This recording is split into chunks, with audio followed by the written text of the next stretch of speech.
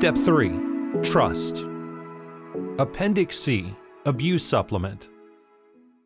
God loves you, and He is trustworthy. Trust is an essential foundation of authentic love. Truly knowing someone and being fully known by that person requires vulnerability, a surrender of control over some of the deepest parts of your life. A relationship will never be truly intimate without personal vulnerability. If you are a victim of abuse, you have experienced a profound breach of trust. Intimate parts of your life have been taken, not surrendered, by someone through control, manipulation, or power, sometimes by a person you loved and relied upon. This violation and loss of control can cause confusion about appropriate boundaries of vulnerability. It affects other relationships. You may surrender intimacy too easily, only to get hurt again. Or you may resolve to trust no one in order to maintain control of your life and limit the risk of being re-injured. Confusion about who is trustworthy or how much you should trust someone produces pain, loneliness, and shallow relationships. Trusting God may feel impossible. You may have cried out to God, only to be met with silence as the abuse continued. You may feel forgotten or rejected by God. You might believe that He is not trustworthy, or that He sees you as unworthy of His attention. How could someone who loves you and has the power to stop your abuse allow it to continue? Does God understand the pain and rejection that you feel?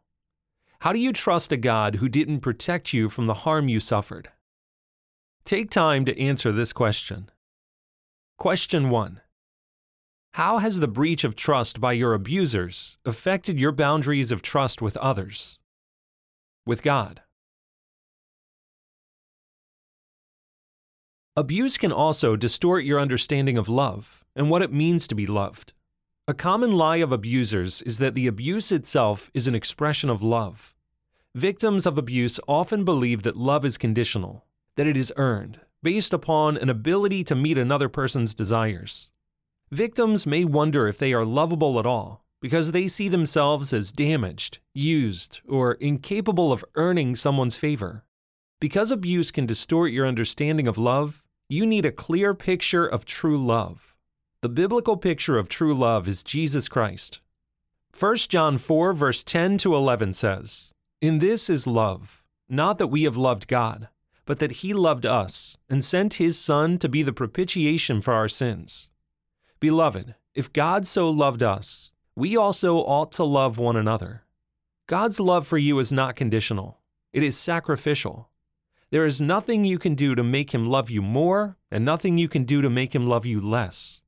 He doesn't demand that you earn His love, but instead, because you are so valuable to Him, He sent His Son as a sacrifice to open a way for you to receive His love. He extends His love to you as a gift. He gives you freedom to accept or reject His love. God's love for you was costly. Jesus, in the greatest display of love ever known, willingly went to the cross to take on your sin and the sin of the world. He was brutally abused and humiliated. He experienced the ultimate shame and hung naked on the cross for all to see. Jesus knows what it means to be betrayed, mocked, abused, and abandoned. More than any of us, He understands the destruction of sin. Jesus understands the pain of abuse. You are not alone. Christ experienced all of this so that you could know the true love of God. God's love for you is faithful, sacrificial, abundant, and totally unconditional. Answer this question. Question 2. How has abuse affected your understanding of love, or your ability to give and receive love? God was not asleep when your abuse took place. He cares about you and the awful effects of abuse on your life. He intimately knows the pain you have endured. You don't have to understand why God allowed your abuse to know that He is trustworthy and that He loves you. Christ proved His true love for you on the cross. You may not be able to understand why He allowed your abuse until you are willing to allow Him into the damaged parts of your life. God is pursuing you to restore you. The past will not change, but your heart can be mended. An intimate relationship with Jesus is the remedy for the suffering caused by sin. You can trust God to heal you and to guide you toward abundant life in Him. Christ's true love can determine your future, rather than the abuse of the past. In John 10, verse 10, Jesus says, "The thief comes only to steal and kill and destroy. I came that they may have life and have it abundantly." Take time to answer this last question. Question 3. What is keeping you from trusting God with the pain of your abuse, or for hope for the future? The closing prayer for this lesson is, Lord, please give me courage to trust you with my life, my will, and the pain of my abuse.